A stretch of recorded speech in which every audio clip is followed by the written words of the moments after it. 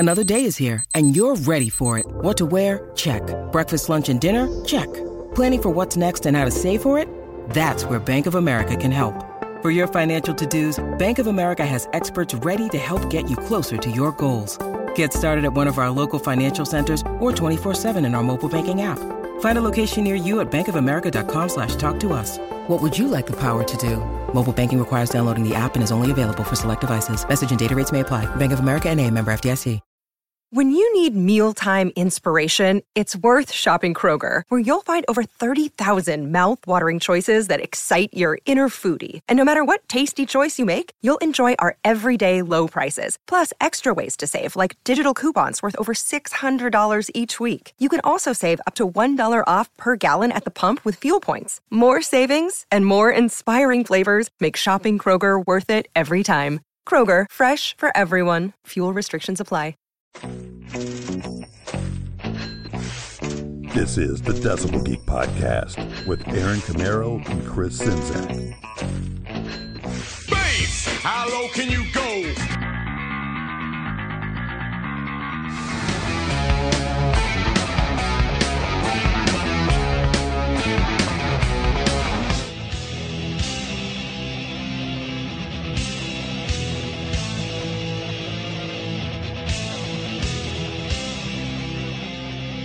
Ladies and gentlemen, welcome back to another exciting edition of the Decibel Geek Podcast.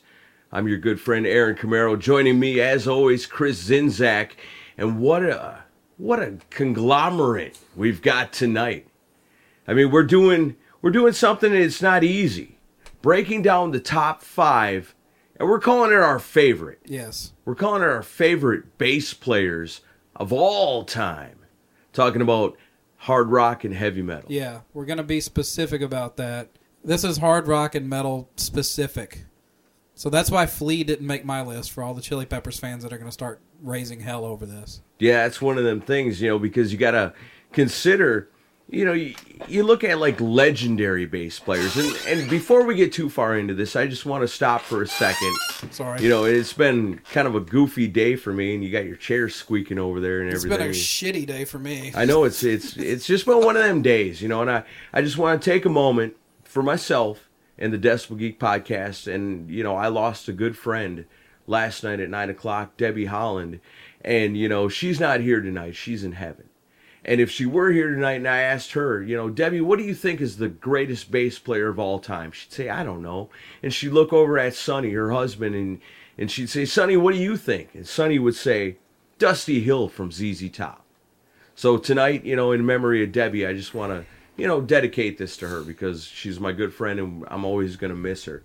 But we're going to go ahead. We're going to talk about the top 5 bass players, our favorites of all time. And, you talk about bass players, to me, when I put this list together, I looked at it in 3 standpoints of, like, legendary bass players, guys that made the bass famous. And then there's guys that, were masters of their instrument, and then guys that are my personal favorites. And I've got a list here a mile long. You were the prepared one this week. It's weird that the tables have been turned. Yeah, how you like that? Because typically I'm the one with all the research and stuff, and Aaron's like, all right, let's do this. What are we doing? Yeah, I'm the guy that always says, let's just wing it. Yeah, and well, tonight I'm going to wing it because I've had the week from hell. I've got something I want to ask you. Just something I want to say. Okay. Geddy Lee. Mm-hmm. Geddy Lee. We're talking about the best bass players of all time. Our favorites. Is Geddy Lee on your top 5? No. Geddy Lee's not on my top 5 either. I have a lot of respect for the man, though. Let me just say this. Let me just say 12 things right now. 12 things? Let me say 12 things. We'll see you next week, folks. Okay, no, I'm going to run them down quick. 12 things. 12 people. Okay. John Entwistle, Paul McCartney, Gene Simmons, Roger Waters, Michael Anthony, Geddy Lee, Nikki Sixx, Dusty Hill, Bootsy Collins, baby, John Paul Jones, Phil Lynott, Tom Hamilton. Mm-hmm. 12 names associated with bass through and through. Mm-hmm. These guys are the guys that I consider that made the bass popular. You know what I'm saying? They made the instrument. There's other guys out there that are masters of the instrument, but these guys Well, they're guys that did not make my top 5, but still deserve to be mentioned, for sure, in my opinion. Some of those may or may not have made mine. May or may not. May or may not. Bootsy Collins #1 with you, ain't he? No. Bootsy, baby. I don't think of Bootsy Collins when I think of hard rock and metal. I think of D-Light. So Yeah, well, that's for sure. But you know what I'm talking I about like is Bootsy, like though. legendary bass players. Yeah. You know, you can't count out John Entwistle. You know, you sure can't count out Gene Simmons. You know, we're all Kiss fans here. Mm-hmm. Let's be honest. Gene Simmons to not make my top 5, and people will think that's strange. he didn't make mine either. No? No. Well, I mean, Gene Simmons brings a lot to the band. Kiss's first 3 albums, I think that's where you'll find the most Gene Simmons genius. Are the first 3 records, because there was quite a bit of adventurousness in his playing back then. Because he was, and this is a case where ignorance is bliss, because he wasn't like a schooled bass player. He was more of a guitarist who looked up to Paul McCartney. Right. So he did similar things to McCartney, where you would take like a guitar. It was more of like, let's take the guitar approach to playing bass. But Gene Simmons also mentioned, the thing I'll give him the most credit for is he would think of his bass lines back in those days along the lines of horn lines. He would think of horns playing what he would wind up playing on the bass. Because you got to remember the kind of music that these guys look to. Yeah. You know, you look at even Peter Criss when we're, talking about drums, and you talk about like jazz beats. Yeah, swing big band and stuff. You know, and look at a band like Aerosmith. You know, every one of their songs can almost translate to a swing beat. Yeah. Because that's the kind of music back in that time that they had to look to as blueprints for what they were trying to do. And also with Gene, he borrowed a lot from Motown, because you had like James Jamerson and that era of Motown with a lot of swinging, rhythmic bass lines that they didn't really lock in with the drummer. They were kind of more out there, and they would just accent stuff back and forth with the guitar players. Right. And if we were talking about the best bass players of all time, you'd have to include a guy like James Jamerson. Oh, yeah, absolutely. But we're talking about our favorites. Yeah, this is the Decibel Geek podcast. These are the guys that give us a charge, and like the stuff that gave us the memorable stuff that we want to talk about tonight. Indeed. So I guess we'll go ahead and kick things off. We already dropped a whole lot of names. Yeah, we already have. But, we'll put them in order, and you'll get to hear some tunes while we do this, and most of which will be done during post-production, because we remember how great the live one we did went. So, Aaron, why don't you go ahead and pick your... Let's hear your number 5. Number 5. All right, if we're going to start out at number 5, this is a list of favorites, so there's... And it's tough with me because, we always try to break it down to 5. And it's so difficult. It's so difficult to do 5, out of so many. But if I'm going to start with number 5, my number 5 pick for my favorite bass player is Lemmy. You can't go wrong with Lemmy. And I'd be wrong not to pick Lemmy. And a lot of people would think I'd have picked Gene Simmons, but Gene Simmons didn't make my top 5. Lemmy does. So Motorhead's is a big deal to you? Absolutely. I mean, Motorhead, how many metal fans out there, I don't care if you're fans of Poison, I don't care if you're fans of, Death, or, these deep, dark metal bands, or the lightest, poppiest Warrant there is, Everybody's got to love that, because it's metal through and through. It goes both ways. It's Motorhead. I mean, there's hardly any bad Motorhead songs. And a lot of them, and a lot of people say like AC/DC, their songs all sound alike. And a lot of that goes with Motorhead too. But Motorhead is awesome. You can't go wrong with Motorhead. All their songs are good. Lemmy's number 5. I think a lot of his bass playing power comes from the Mole. It could. It doesn't matter where it comes from. It's there. There's plenty of room to store it up. It's like a hump on a camel. Yeah. He stores the metal in his mole. Right. Stand back, she's going to blow. Oh, God. There goes the meters. All right. Adjust your eardrums, folks. I tried to look away while I did it. I know. I was getting all excited. Oh, boy. It's going to be fun to hard limit this episode. Okay. These people don't want to hear the technicalities. I seriously would love to go out to L.A. and go to the Rainbow and run into him. I love it. Because he pretty much lives there. So, Yeah, why not? yeah. He's Lemmy. He can live wherever he wants to. And he usually plays pinball. He can live in my house if he wants to. He just show up, knock on my door, and be like, "I'm Lemmy. I'm here to live. I don't think Come on in." You think sure your wife would be cool with that? She'd have to be cool with it. She'd have to be cool with it. I'd be like, "Baby, you know, the pact we made on the day we married, there's like a small room for contract that you didn't read that involves Lemmy." Honey, I asked the man what he wanted for breakfast, and he said, the only thing I need is the ace of spades. And a little Jack Daniels. A little Jack, yeah, a little. Lemmy, number 5. Lemmy, That's number my 5. pick. Pretty good pick for a number 5. Heck yeah. I'll give you credit there. He didn't make my list, Lemmy. but I give the guy respect. Better. You better. All right, we're gonna go to Everybody better. We're gonna go to my number 5, and my list is filled with a lot of old guys, but most of them are still productive. This is the one who's put out probably the newest material that I've heard of. This is a bass player for a band that goes all the way back to 1981, from New York, has done lots and lots of Kiss covers. This is a bass player by the name of Frank Bello. Heck yeah. From Anthrax.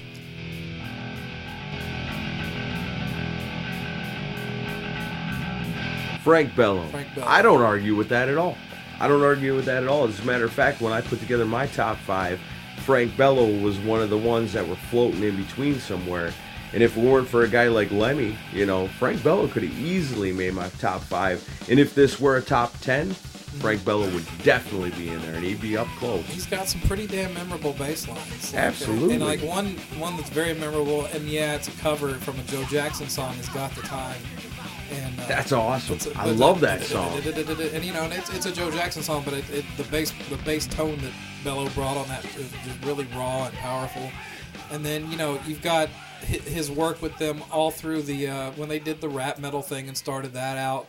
You know, very just really solid bass. If anybody knows anything about rap music, you know, it's how important the bass is to that, you know. And so when you're talking about what they were doing back then when they were experimenting with the rap metal thing, the bass guitar becomes very important in that equation.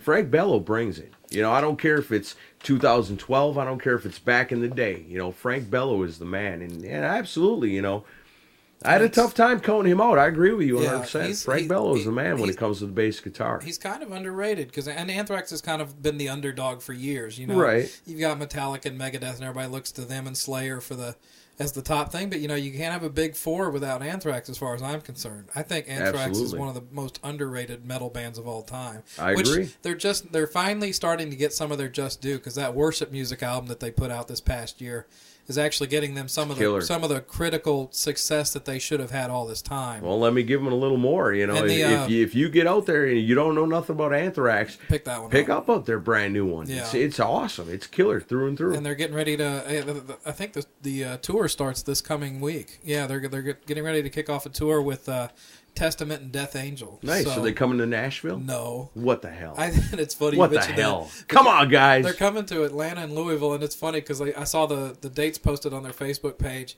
and they never play here. And I even got so fed up that I put a comment on there. I was like, do you guys have a do not play Nashville rule or something? Something, maybe. Maybe he had like the same deal with Russ Dwarf in San Antonio here in Nashville or something. Yeah, probably. I don't know. He got dealt with something bad happened here at one time. But yeah, Frank Bello, he's my number 5. And nice pick. I agree. Pick up Worship He should have been there. Great record. Pick up all of Anthrax's stuff. It's really good. We've Come For You All's awesome too. So let's go ahead. We can sit here all day and list off the great Anthrax songs and albums. Good. Everything's good. But we gotta go listen to Anthrax. What's wrong with you? Listen to Anthrax. All right, time for your number 5 or 4. Number 4. We're up to number 4. Yeah. Number 4. That was a good pick. I like Frank Bello. Oh, thanks. My number 4, Steve Harris, Iron Maiden. You gotta love it.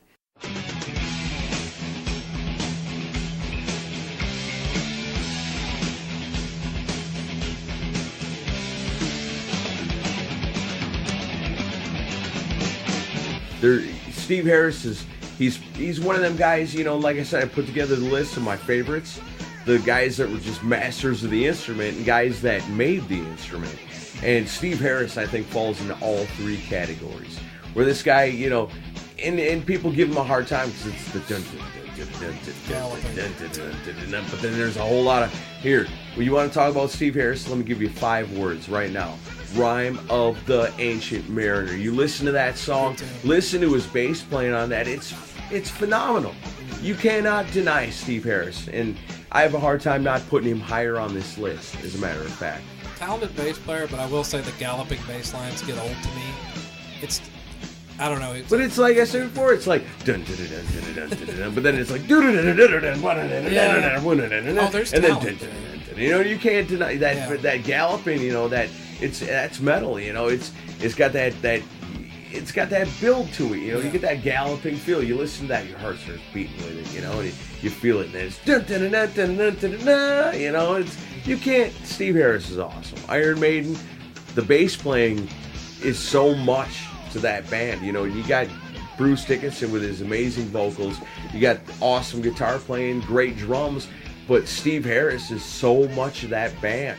Yeah. You know, he doesn't really get a lot of credit for being so much a part of that band, but he's kind of the main representative for them, though, because typically in interviews that's who they send out, and that's who they should send out. You know, if somebody's going to answer questions about the music, who better than Steve Harris? Right. Because he's the man when it comes to putting it all together. He's been there from the beginning, so. If he's getting credit, he deserves it. If he's not, he deserves more. Steve Harris, number 4 in my pick. All right, we're up to number 4 for you, Chris. What do you got? Okay, this is where it starts getting tricky. Because Frank Bello I like, but he was easy to put at 5. Because the next 4, I could interchange them easily between each other. I want to do, number 4 I'm going to do because this guy is a prolific player, and he's been in a band that deserves way more attention than they get, and should have been much bigger than they've been. And they've been around for literally nearly 40 years now, and they are still plugging away today. Actually, about to go on a West Coast tour. Talking about the skinny black dude from King's X that plays the 12-string bass, nice. Doug Pinnick. Yeah. King's X is a fucking awesome rock band. They really are. They are. They're amazing. And Doug Pinnick is an amazing musician and an amazing singer. And this is a guy that can take a 12-string bass and just it'll feel like your ribs are going to break when you see them play this thing live. Have you seen King's X live? Never have. You owe it to yourself to see King's X live. Yeah. All of you listening need to see King's X live. Because I wasn't even a very big fan until probably about 2003 or 4 when a friend of mine was a huge fan, and he was like, you have to go see him. He's like, anyone who's ever picked up a guitar needs to go see him. Not only with Doug, but with Ty Tabor, who's an amazing guitarist. And, it was almost like a fucking religious experience because the people that go to their shows really love them.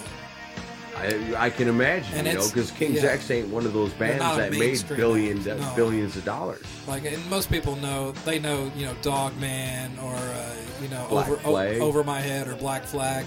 But they've had some tastes of success, but they never got near the just due they deserve. But you go see them, and the crowd is into it. And it'll be in a club because they're not playing even theaters at this point, unless it's but in Europe they'll go over there and play festivals to huge crowds. When are they coming to Nashville? Well, they're doing a West Coast tour right now. The last time they were here was, I think, 2008 or 9. Come on, guys. When Overtones came out, which was actually recorded here in Nashville. Let me say this. We sat here in Nashville through 2011 and had barely any good shows. 2012 has got to shape up to be something good. I think Justin Bieber came last year, didn't he? Only you would know that. It's out there now, isn't it? Jeez, man. Yeah. Talking about the best bass players, and you dropped the Bieber on us. What's wrong with you? Well, see, I can tag Justin Bieber's name to this episode, and it'll get more downloads.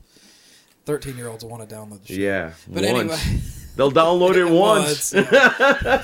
Justin Bieber's with Anthrax. Way to go. Nice. Anyway, so.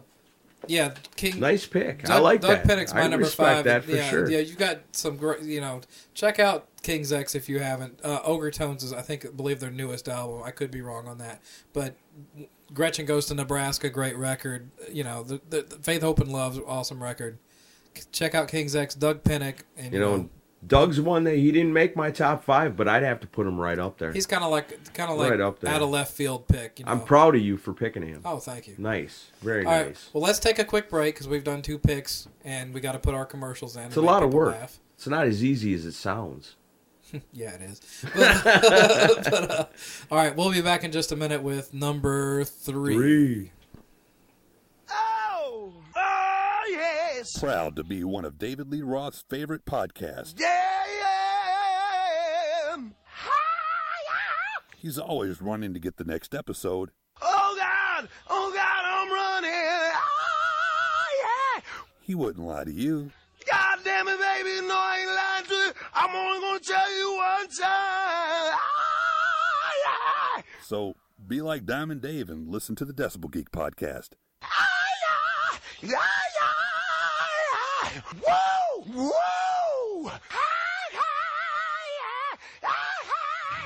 Broadcasting live from Lemmy's Mole, you're listening to the Decibel Geek podcast. All right, we're back to the Decibel Geek podcast, counting down our favorite bass players of all time, talking hard rock and heavy metal. Chris, you're up. Number 3. What's your choice? Number 3. All right, number 3 for me. This is not one you would normally expect. Probably because the frontman for the band was such an iconic figure.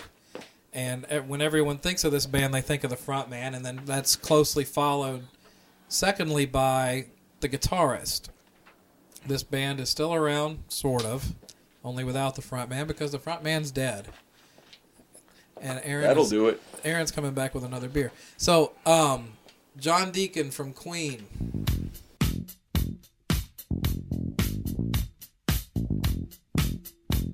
Remember a band called Queen? Yeah, I remember Queen.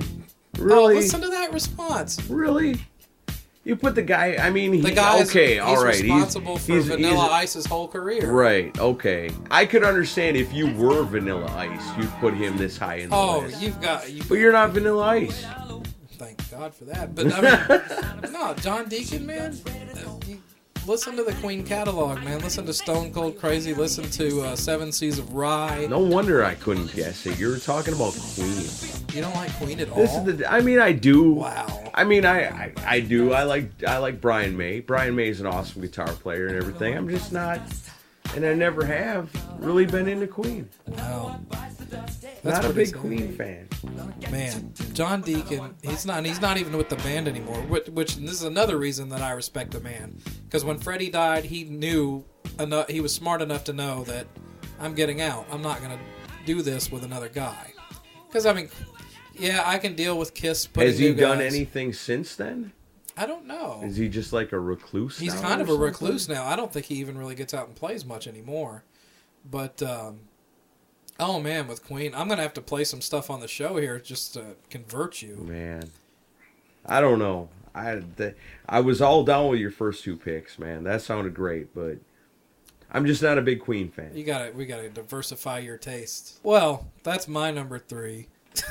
Let's go back to Aaron for his number 3. Now that we've totally dumped your number 3 pick in the toilet, I'm sorry about that. I didn't mean to come off that way. I don't know how you. But it's just, well, I don't know how you picked Lemmy for this, but that's my opinion. Lemmy, you're honestly gonna tell me this is where we come into disagreement on the Decibel Geek podcast sometimes. How are you gonna pick the bass player from Queen over my number 5 pick of Lemmy, or the number 4 pick of Steve Harris, or even my number 3 pick of the man who made Guns N' Roses famous, awesome bass player. I mean, maybe he didn't make him famous, but he had a good hand in it. Duff McKagan, number 3, without a doubt.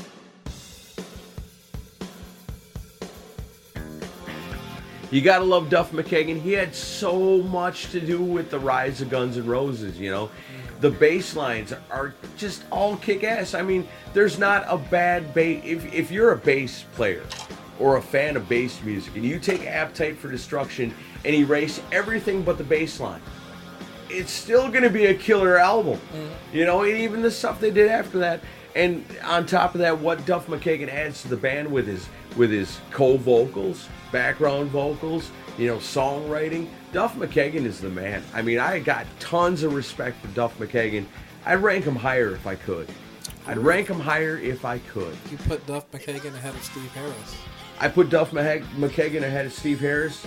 Lemmy, I put him ahead of a lot of guys. Wow. You know, there's a lot of guys that should be on this list, but I really dig Duff McKagan. I guess it's all because we're both torn on how to quantify our picks on this. Right, you know, and there is no really rhyme or reason Which for is it. why It's just, my pick... here's Aaron and Chris telling you what's up, you know, and this is what you should know, except for that Queen thing.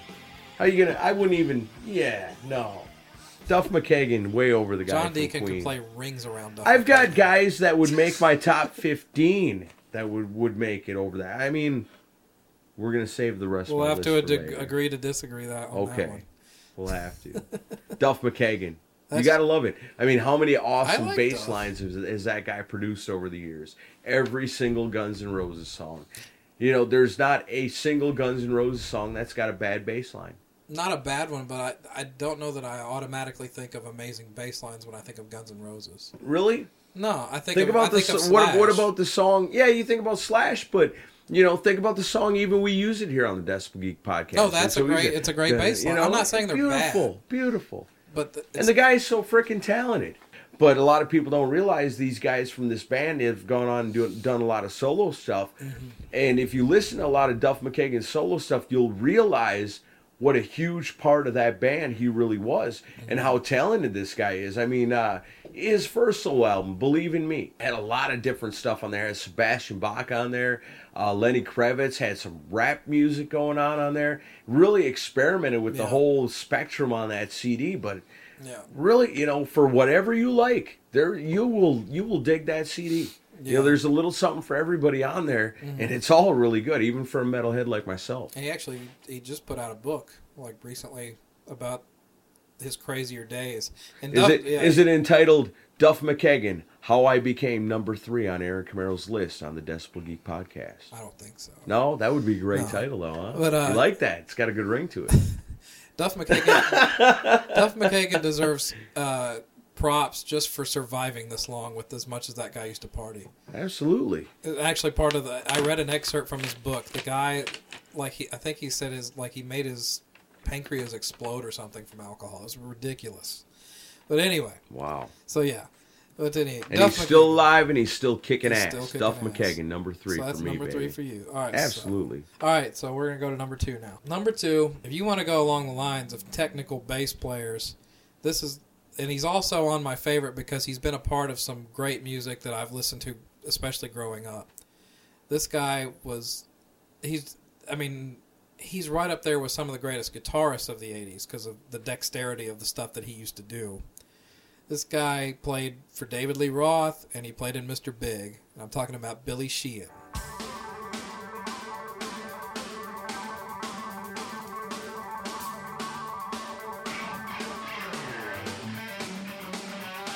And this guy, for those of you that may listen to this show that we have some younger listeners that may have not listened to the older stuff or got into the deeper cuts.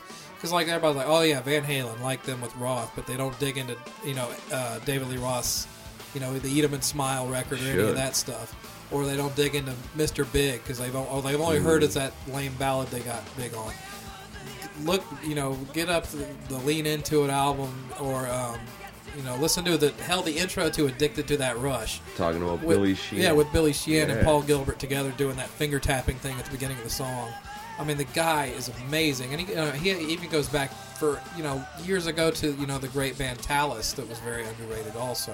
I gotta agree with you there, 100%. Yeah. I mean, Billy Sheehan. If you're talking to me about if this was a list of the best bass players, if you're talking about how good, if you put a bass guitar in somebody's hand, how good they can play it. Yeah. And you're talking about guys like Les Claypool, talking about guys like Flea. Right. If you're talking about, and those guys would probably have to make the top 5. If you're talking about the top 5 guys that are good at playing a bass guitar. Right. But if that's the list, then Billy Sheehan is number 1.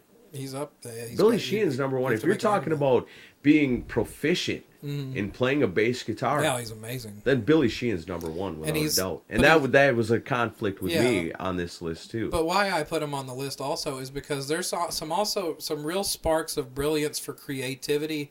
With real melody too. It's not just all like a math problem on a fretboard. Right. It's like that guy's got feel. Yeah, because listen, a great example, which it may not be the greatest hard rock song of all time, but the Mr. Big song. Have you heard the song Green Tin and 60s Mind? Yes. The bass thing on that is very simple, but he's playing these chords like a guitar.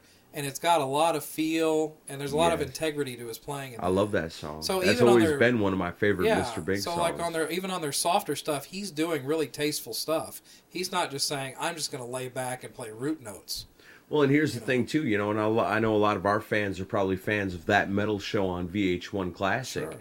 And, they've always got the guitar players sitting in. They got a session guitar player sitting in. They had him on there. Yeah. And they had him on bass. And he did some amazing stuff. And just wailed, It was like, the wife was watching it with me, and, she half pays attention to it, and I'm into it. Right. And I was like, whoa. I, rewound it. I was like, elbowing her. You got to see this. You got to see this. Mm-hmm. Look at this fucker play this bass guitar. And just, and the stuff he was doing. If we're talking about, honestly, if you're going to put a bass guitar in somebody's hand and say, out of everybody on earth, who can play this the best? Right. It's Billy Sheehan. No doubt about it. And also, no doubt about it. Through the 80s, the guy was in what I considered like a dream team of a band with David Lee Roth. Yes. You had Roth fronting, you had Billy Sheehan, you had Steve Vai on guitar, and then Greg Bissonette playing the drums. I mean, and a lot of Van Halen fans might hiss at this, but I'd put Eat 'Em and Smile up there with any Van Halen album. Absolutely. Any Van Halen album. Absolutely. And it proved that Dave could do it on his own. Absolutely. Now, he had the power. He had the power behind him, on that one. Well, Vai was a worthy rival to what Eddie was doing at the time. Absolutely. He was like the new age Eddie at that time. He was. Dave was smart. Whoever was behind the Dave movement at that time was brilliant because they capitalized on MTV. Yeah. They said, okay, if David Lee Roth is going to split from Van Halen, and this is a big deal, then David Lee Roth has to come back strong. Right. And he's got to come back stronger than Van Halen. So we need to go out and get the best of the best. So who do you get? On drums, you get Greg Bissonette. On lead guitar, you get Steve Vai. And on bass guitar, when you're talking about the best of the best, you got Billy Sheehan. And they wrote some great tracks. Awesome album. And it's funny because on my discussion with Mitch last week on the Van Halen themed episode, he was mentioning how it's a dream for him to see Van Halen, now that Roth's back, re-record Yankee Rose because he thinks it's such a great song it deserves to be in Van Halen's catalog. Absolutely. It's like it's the greatest Van Halen song that they never did. Right. Because it sounds just like one of their tunes. What? That's not the only song off that album that the whole Van Halen could great. be playing. That would be awesome. So yeah, and also Billy Sheehan in that group is worthy of a showman as Roth. I mean, and also in Mr. Big, the guy was a complete monster on stage. Absolutely. And he was just all over the place. He's a superstar in Japan. Oh yeah, Mr. Big is they're like gods over there. Yeah, I mean that's awesome. Yeah. Makes me want to move to Japan sometime. Okay, so we're up to number 2. Aaron, what do you got? Number 2. All right, number 2, and I thought about this, like I said, I tried to break it down and make it fair, that where it's a fine blend of legends, guys that are just amazing bass players, and my personal favorites, and this guy, again, falls into all 3. Number 2, the guy's been in at least 3 of my favorite bands. Talking about Robert Trujillo.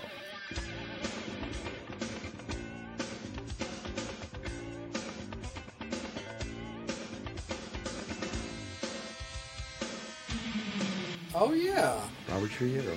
Suicidal Tendencies was a good band. Amazing band. No, they weren't amazing until Robert joined the band. Then they became amazing. They were good before. Him and Rocky together. But when he showed up, I mean, Suicidal Tendencies is awesome.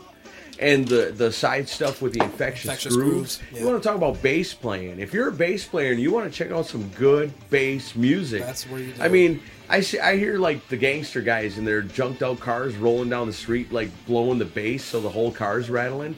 And I want to like stop and like knock on their window and be like, you want to really play something that's going to knock this car apart? Play some infectious grooves with Robert Trujillo playing, you know, and then Metallica. You know, when Metallica had the chance, you know, and you want to talk about the best players around, best bass players, I mean, I'm Metallica. I can have any bass player that I want. Who do I choose? Robert Trujillo. That was a wise choice. You know, absolutely. Yeah. You know, I mean, that gave a lot of credibility to a band that really needed it at that point. Because they had gotten burned on the fact that, you know, they'd gotten rid of Jason Newsted, who everybody likes, you know, and Jason Newsted didn't make my top 5, but you got to put him right up there. Yeah. Awesome bass player, you know, but when it's time to choose who's your bass player, if you play NFL, you know, fantasy football, imagine if there was such thing as NFL, you know, rock and roll fantasy draft kind of a thing, you know, and you came up and you wanted to draft a bass player fantasy today. Bass player. Yeah, fantasy bass player today, right now, at this moment. You're putting together a band and you want to make billions of dollars. Who are you going to choose? Geddy Lee, 1978. Well, you can't go back in time. I'm talking about right now.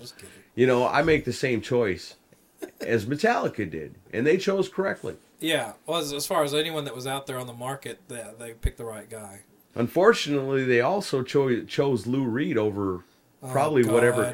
I could just imagine poor Robert Trujillo going in the studio going, "What the fuck is this? This is a bad idea. This is a bad idea. I feel like Eric Carr in the Music for the Elder era. Yeah. Something's not right here. I don't like this. We just got done kicking ass. What's going on?"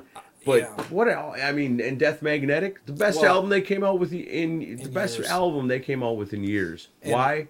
He was a part of that. A big part of it. Whatever they do next, if they're going to hopefully go back in that vein, they need to really open it up and let him write. Yes. And let him contribute, because that's good. I want to just forget about the Lou Reed thing. All right, so we're going to do my number 2 now. Number 2. Speaking of Metallica, Jason Newsted didn't make my list either. Yeah? But Cliff Burton sure did. I bet. Good choice. This guy blew me away when I was about 12 years old, and someone brought me the Kill 'Em All record. Yes. And they said, listen to this. And then I heard, bass solo, take 1. Yes. And then it was like 5 full minutes of my mind being blown. Absolutely. Bass solo, take 1.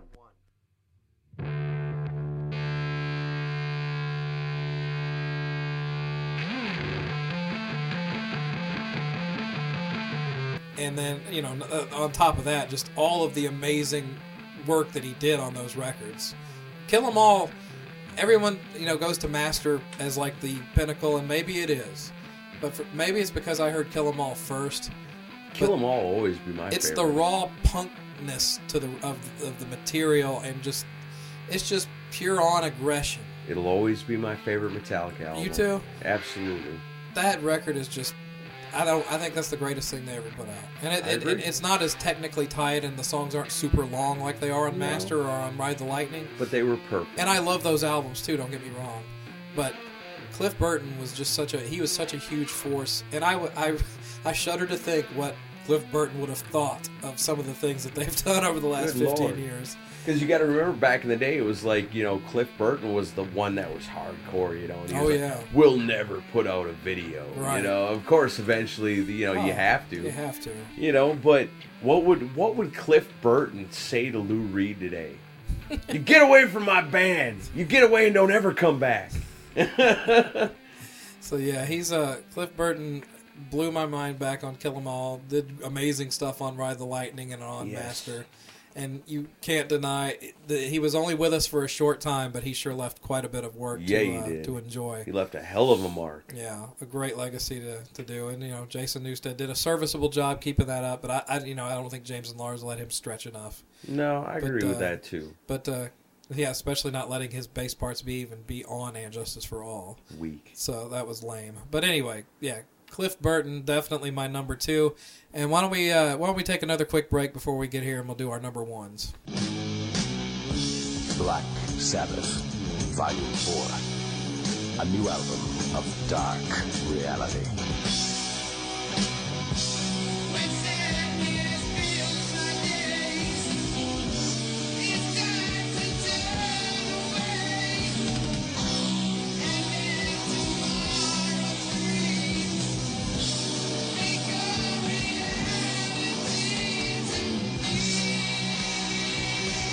Black Sabbath, Volume 4.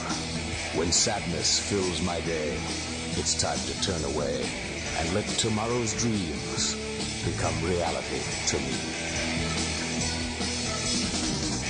Black Sabbath, Volume 4. A new chapter in darkness on Warner Brothers Records and Tapes.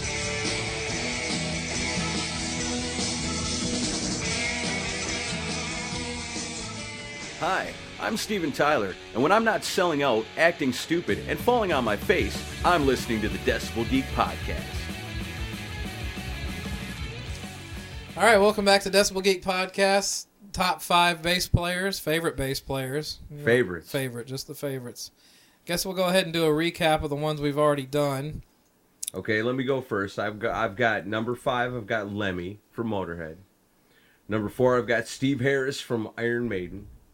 Number 3, Duff McKagan from Guns N' Roses. And number 2, I've got Robert Trujillo. You like how I say that? Yeah. Churra. Mexicano. From all those great bands that he's been in. And we're coming up on number 1. All right, let's recap your top 5. I had Frank Bello. Uh-huh. Then I had Doug Pinnick. Great pick. Then I had John Deacon. Right, from Queen. From your favorite band. Yeah. Then I had Billy Sheehan. Billy Sheehan. Of course, he belongs on there. And Cliff Burton. Wait a minute. What? 1, 2. That's 5. Huh? So you've snuck an extra one in there.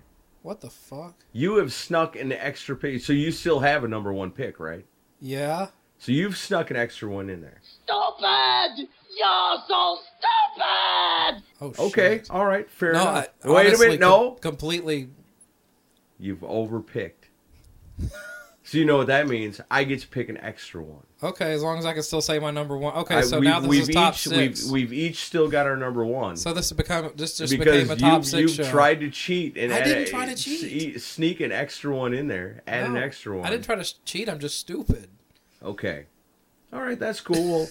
Well, that makes it tricky for me because if I'm looking at my list, there's a lot of great bass players on my list, but I'm going to have to change the artwork now. I'm going to have to X out the 5 and put a 6 in. Yeah, the top 5. I mean, 6. All right, I'm going to go ahead and say, boy, this is tough. I got it down between 2. I'm going to go ahead and say Peter Steele from Type O Negative. Really? As my sneak-in pick.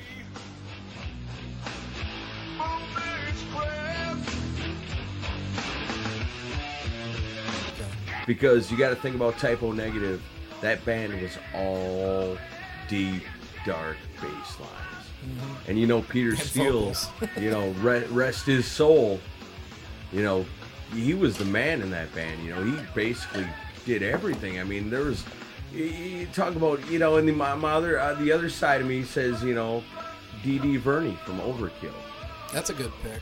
Because I've seen, and you talked earlier about King Zax and about Doug. That's another underrated about seeing them live. Mm-hmm. And just seeing them tear apart a bass guitar live, and watching them just rip it apart in front of your eyes.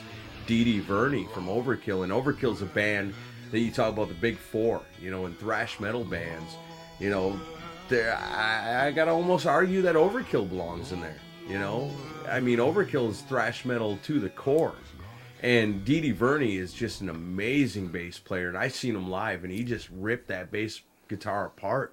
So wait, you're sneaking in 2 picks now? Yeah, so you snuck in 1, so I'm sneaking in 2. So let's just forget all that. And let's go to number 1. Ignorance. You ready to go to number 1 now?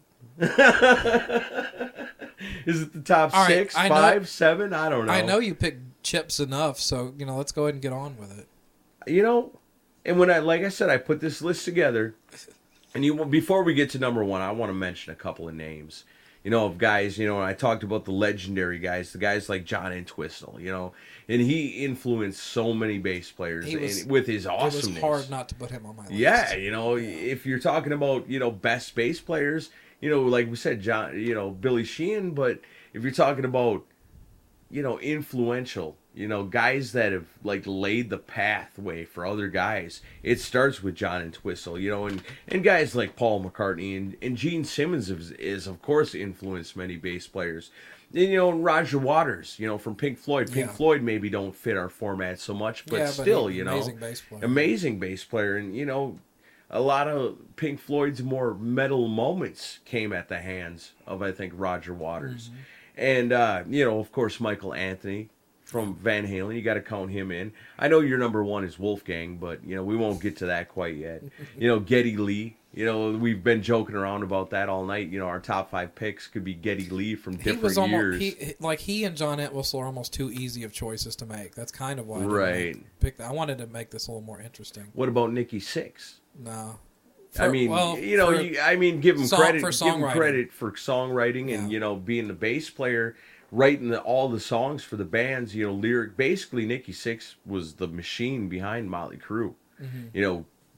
Basically wrote the songs, brought it to the other guys. The other guys added their spice to it. But Nikki Sixx, to be able to write those songs, I like Nikki Sixx as a bass player. Dusty Hill from ZZ Top, I mentioned that earlier. You gotta love Dusty Hill. There's only 3 guys in that band. Phil Lynott, from Thin Lizzy, awesome bass player. Tom Hamilton, that was kind of my list of like the legendary guys, the guys that made the bass. Right. And then there's a list of the guys that took the bass and made it something. And I'm talking about guys like, we talked about Frank Bello earlier. It was a great pick of yours. Peter Steele, Dee Dee Verney, seen the guy live. I agree. Cliff Burton, 100% in that. I'm not a big fan of Red Hot Chili Peppers or Primus, but you can't deny Flea or Les Claypool as being amazing bass players. Billy Gould from Faith No More. Yeah, that's a good one. Great bass player there too. Jeff Ament from Pearl Jam and Mother Love Bone, another awesome bass player. I don't even have to do an also ran list. I just have to listen to you. Yeah, just kick back for a minute because I'm covering it, and if I forget anything, Rex Brown from Pantera, Dave Ellefson, Megadeth, and now a list of all hard rock bass players. Tom Araya from Slayer. The list goes on and on. But here's my favorites. Okay. Those are the give-ins. Those are all guys that are just give-ins because they're all great bass players in their own run. But my personal favorites. Pete Wentz. I'm gonna go with Blackie Lawless from Wasp. Cordell Crockett from Ugly Kid Joe. You listen to some of that Ugly Kid Joe, the bass playing is very prominent in that stuff, and the guitar playing is really good. And I love Ugly Kid Joe, but the bass playing is really prominent in that stuff. And that's Cordell Crockett. Yeah, you mentioned him earlier, and I'm going to mention him too. Chip Z'Nuff. He's Chip Z'Nuff, but great. He's a great bass player. Wrote a lot of those songs. If you're not enough fan, maybe you should check it out because they don't get a lot of credit. In my opinion, probably one of the most underrated bands of all time. He's a great player between bong rips. Right. I could tell the story about the joint shared between myself and Chip Z'Nuff one time, but we'll save that for another show. We'll save that for the top 5, joints shared with rock stars countdown. But Chip Z'Nuff, I love that guy. Todd Chase from Tough. Tough is a band I really dig. Is my personal favorites. That first album with Tough, the bass was real prominent on that too. If you get a chance, check that out. Of course, Ace Frehley from Kiss. Isn't really known as a bass player, but hey, he played all the bass on his solo album. What a great album that was. He played on quite a few Kiss tracks too. Yeah, that too. So don't count on Ace Frehley. Hey, it's me, Aaron Camaro. I'm going to mention Ace Frehley somewhere. We're gonna end up doing top 5, yes. Drum techs, and Aaron will find a way to work Ace Frehley into the show. I read the Ace Frehley book one time. Yeah. He set up the drums for the drummer for Jimi Hendrix. So there you go. Number 1 right there. He on found my a way list. to do it. We ruined it already.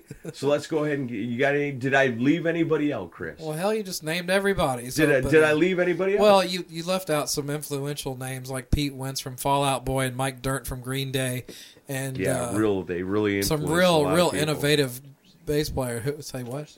Who? Darcy from Smashing Pumpkins. Yeah, you know what? Hey, if you want to go that way, I could say you want to talk about females. You ever heard of the band called Mindless Self-Indulgence? Yes. They're not a metal band. Yeah, but they're a great band. They're a great band. The guitar player is like a metal player, but their bass player is this super hot chick that really wails on the bass. I can't think of her name at the moment, but Mindless Self-Indulgence, Mark's on the case over there. He's going to feed me the name in a minute, but... and the chick from Coal Chamber even was a really good bass player. Isn't that the chick that was married to the drummer from Sevendust, I think? I don't know about all that. I know she was, I seen her live one night and she laid it out on bass really good. And the girl from Smashing Pumpkins too. Yeah, Lindsay. That's her name, Lindsay. And also, there was a hot chick that played bass in Hole. I can't remember. Melissa Oftermacher. Yes, Melissa Oftermacher. She's got some good solo stuff, too. I don't know that she's a great bass player. I just like looking at her. Well, she is actually a pretty good musician and a good songwriter and has some good solo stuff. I'd recommend some of that. I'll check that out. I can think of a song off my head called Lightning Is My Girl. Oh, okay. That she's done solo. That is a pretty rockin' tune. All right, well, now I know that most of our listeners are probably like, just fucking say your number one. Yeah, what's number one already, listen to my other podcast. All right, who's going to go do their number ones first? I'll go ahead. You go ahead and go first. Number 1. I'll go ahead. When I looked at this list, and it's so hard to knock it down to 5, as you can tell, I just listed off 150 bass players that I love and respect. But when it comes down to number 1 for me, a lot of people would expect me to pick Gene Simmons, but I'm not. Because as much as I, admire Gene Simmons and as much as I love Kiss, the number 1 bass player for me of all time, no doubt about it, hands down, no question, it's Geezer Butler from Black Sabbath.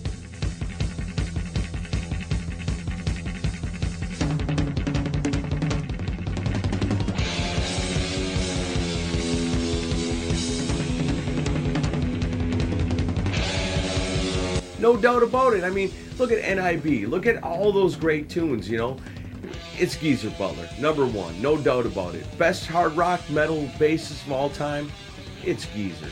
You can't argue. Oh, I can argue. You pick Geezer? No, I did not. Why not? I like Geezer and I like Geezer's Sabbath. number 1. But so Geezer didn't even make your top 5? No. Wow.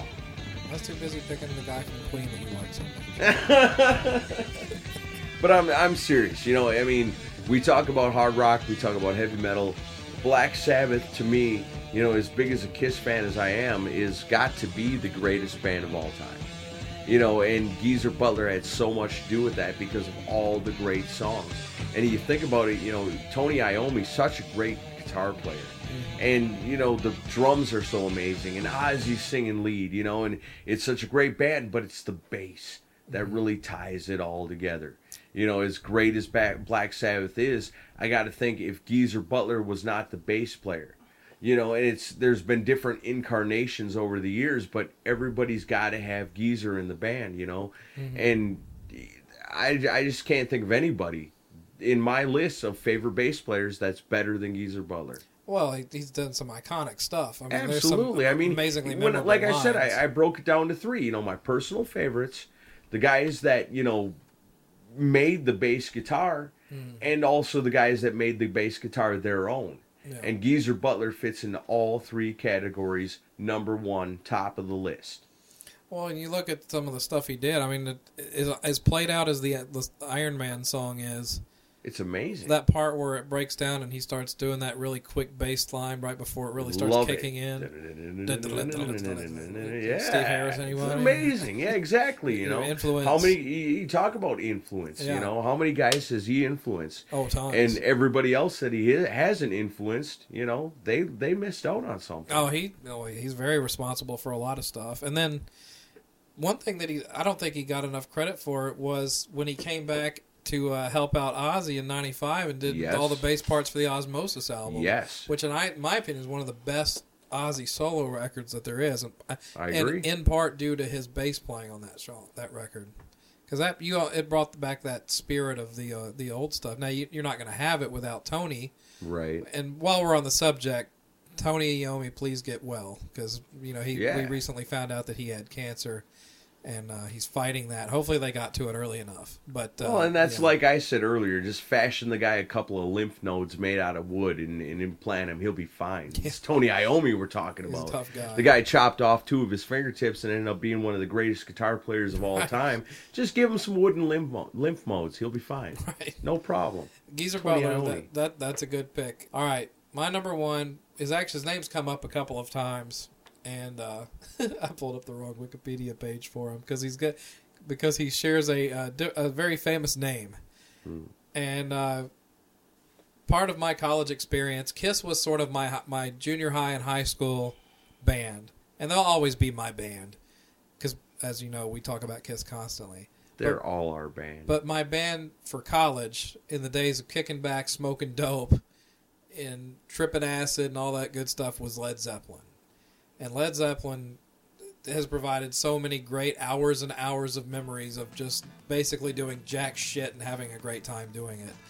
And a lot of the at that time, I did, back then at that point, all I thought about was, great lyrics and great drumming, because the Bonham's drumming was forefront, and then of course Jimmy Page's guitar solos. Yeah, awesome guitar. But John Paul Jones, the glue. He's the glue that holds out all that together. But he's so much more than that. Yeah, but he's just.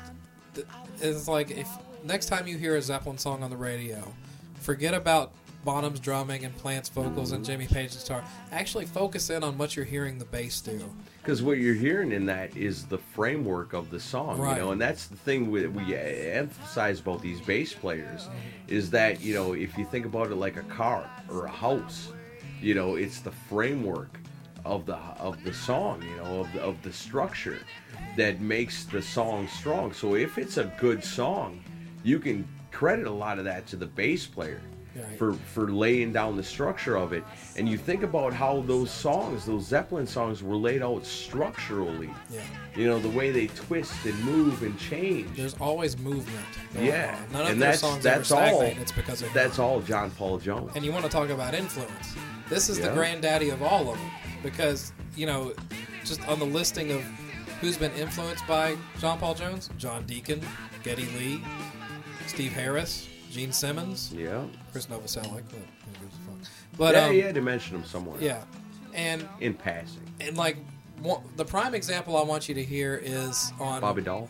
No, I'm talking about for John Paul Jones' bass work is "Ramble On," which is a laid-back tune. But listen to the bass. The bass is responsible for that song being great. Yeah, absolutely. And I'll play a little bit on the show for that. But just the little accents and stuff he's doing in the song. The Zeppelin songs always had movement going on inside of them, and he was the reason for that. And the guy's still doing it today. Yeah, that's the thing I was going to mention. If you get a chance to pick up the CD or download or whatever you kids are doing nowadays of them Crooked Vultures, it's an amazing CD. And Queens of the Stone Age, personally for me, is one of my favorite bands. Yeah. And for for John Paul Jones to get together with Dave Grohl and Hami from Queens of the Stone Age. It's killer, amazing album. And amazing. the guy's just so musical. It's not. I mean, it's not limited to bass. I mean, he's done. No. I mean, the guy plays, according to what I'm reading here. I mean, koto, lap steel, auto, harp, violin, ukulele, sitar, cello, continuum, and he did all the recorder parts that you hear on Stairway to Heaven. Well, and that's part of the thing about when you talk about how a bass player really holds the song. He's the skeleton. He's the frame of the song. And we were talking earlier about, the influence of the Motown era and, James Jamerson and that swing type of sound. And that's what actually got John Paul Jones going. And I'll read a quick quote here from an interview that he did with Global Bass Magazine. And he says, he's talking about him and Bonham, how they were both big funk and soul junkies. Yeah. He says, yes, we were both huge Motown and Stax fans and general soul music fans, James Brown fans, which is one of the reasons why I've always said that Zeppelin was one of the few bands to swing. We actually had a groove in those days. People used to come to our shows and dance, which was great. To see all the women dancing, it was really brilliant. You don't necessarily see that at a Black Sabbath show or whatever. True. So we were different in that way. We were a groovy band. We used all our black pop music influences as a key to the rock that went over the top. And that's Led Zeppelin in a nutshell. Absolutely. And when you think about that, in a band, in the core of a band, a bass player and a drummer are very tight knit. They're the core of the song. Right. You know, the singer's adding, the lyrics and the vocals and everything, and the guitar player's sprinkling little pieces of magic all through the song. Mm-hmm. But when you talk about the core of the song itself, it's all about the bass and the drums. That's the structure, the frame, the thing that makes it strong. Right. And, of course these guys are going to be into funk, and they're going to be into Motown. Because back then, there was no, screaming lead guitar solos or massive riffs or nothing. It was all drums, bass, and vocals, And the guitar players were just adding just a little ta-ding, ding, ta-ding, It's ding, weird here how and there. from the 60s to the 70s that switched. But it's still the same framework. Right. That's that's the strength of the rhythm section, the drums and the bass. That's an interesting point you make, because you almost go from the 60s era with the Motown and Stax record stuff, where the guitar was more of a side project, or was more of a background thing, and the rhythm section was up front with the vocals. Right. Then you get into the 70s, and you actually have the lead guitars come in, but you still got a lot of good bass playing and stuff at the same time. It was almost like the sweet spot for music. Right. It just kind of took what they were doing and added more to it. And then you go to the 80s, and then we swing the other way to the other end, where it's lead guitars just going nuts. Yeah, going apeshit. So it's an interesting evolution there, and and it is all about lead vocalists and lead guitarists, right? Because and you got to think about the '80s. The '80s was more of like a flash era, Right. That's why bands like Poison and Warrant and Cinderella all made it so big, because of the flashiness of it all. And when you're talking about the flash, well, you're not talking about the drums and the bass. No. You're talking about the lead vocals and the lead guitar, because they're adding all the pizzazz, all the flashiness to it. But, you cannot have a great song without great drums and great bass. And so I think we both have very good number one picks, because you've got two great rhythm sections there. Absolutely. You've got John Paul Jones and John Bonham, and then you've got Geezer Butler and Bill Ward.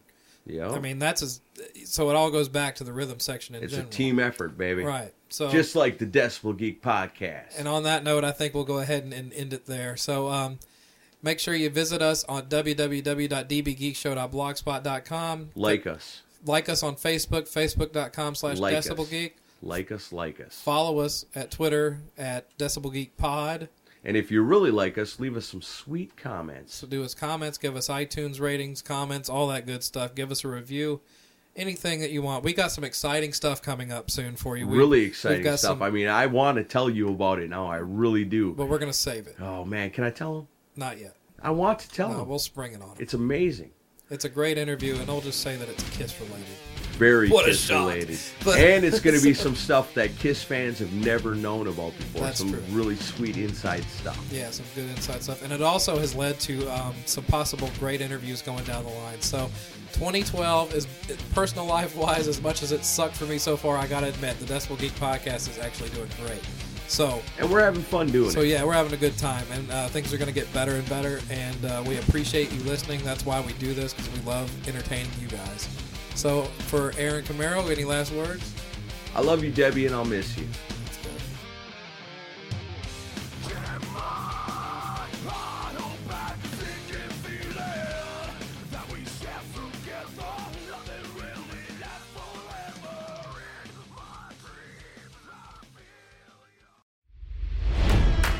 It's NFL draft season, and that means it's time to start thinking about fantasy football. FantasyPoints.com features industry-leading experts and prognosticators using proprietary hand-charted data to help you score more fantasy points. FantasyPoints.com is the place to go for whatever kind of fantasy football you play. Whether you play fantasy football, daily fantasy sports, or do a little bit of everything, Fantasy Points has the meticulously researched content to guide you to victory. And why wait for the fall? Fantasy Points also covers the new spring football league, the UFL. Join the guru, John Hansen, Scott Barrett, Joe Dolan, and other massive names in the fantasy football universe with an exclusive offer. Use code Pantheon for 15% off any Fantasy Points package, including the all-in package, with access to every article, tool, and data nugget that Fantasy Points has to offer. That's fantasypoints.com and code Pantheon for 15% off at Fantasy Points. Fantasypoints.com, code Pantheon. Score more fantasy points.